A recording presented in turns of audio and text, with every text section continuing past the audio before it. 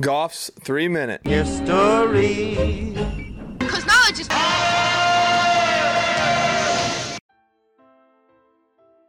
On the tombstone of David Rice Atchison is written this phrase, President of the United States for one day. While most of us have never heard of President Atchison, we've probably all said something to the effect of, if I were president for a day, I would. Well, Atchison can actually answer that, and his answer would be an underwhelming, not much of anything.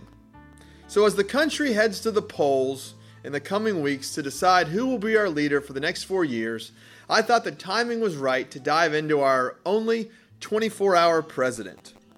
Prior to the ratification of the 20th Amendment that stated a president's term ends at noon on January 20th and the new president be sworn in on that day, Inauguration Day fell on March 4th. And in 1849, March 4th fell on a Sunday. President James K. Polk was finishing up his term as president, and Zachary Taylor was to be sworn in as our next President of the United States. And herein lies the quandary. Taylor was a very religious man and refused to take the oath of office on a Sunday. As President Polk's tenure ended at noon that day, we would be without a president for 24 hours until Taylor took the oath on noon Monday, March 5th.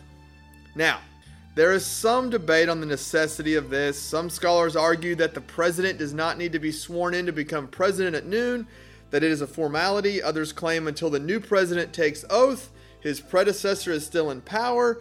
Still others say he automatically becomes president at noon when the other president terms end. There's also an argument that the new president need not be sworn in to be president, only to begin enacting his duties. So if he doesn't do anything presidential, he's still president until he gets sworn in. Regardless of all the bureaucratic arguments out there, what we have is the fact that on March 4th, 1849, we felt we needed someone to bridge the gap, if only for 24 hours. Now, based on a 1792 law, the president pro temp was second in line of succession to the president behind the vice president. Atchison, who was a pro-slavery Democrat from Missouri, had been elected as president pro temp just days earlier, which put him in the position to fill in. In another plot twist, Atchison had yet to be sworn in as president pro temp. The rescheduled inauguration day would be on Monday. So technically, his term ended on March 4th at noon, along with President Polk's. So he wasn't even a senator for 24 hours and yet became president. So if the argument is that you are not in office until you are sworn in, then Atchison was only president for a short period on Monday prior to President Taylor taking the oath a few minutes later. I know it's crazy. To go even farther in this madness, if you follow this reasoning, and since the vice president takes the oath prior to the president taking his, on every inauguration day every 4 years, the vice president is president of the United States for a handful of minutes until the president is sworn in.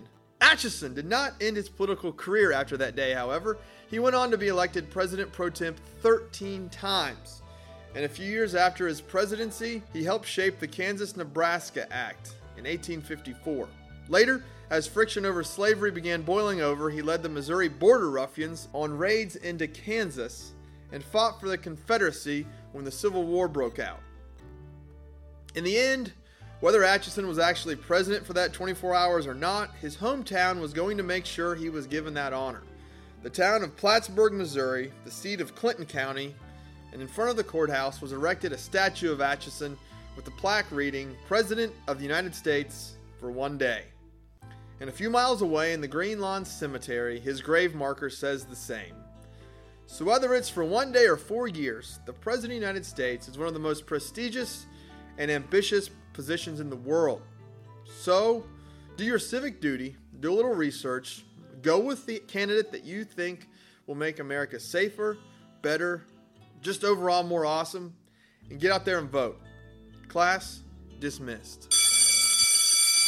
This podcast, written, produced, and narrated by Isaac Goff in wild, wonderful Wirt County, West Virginia. Now we know. And knowing is half the battle.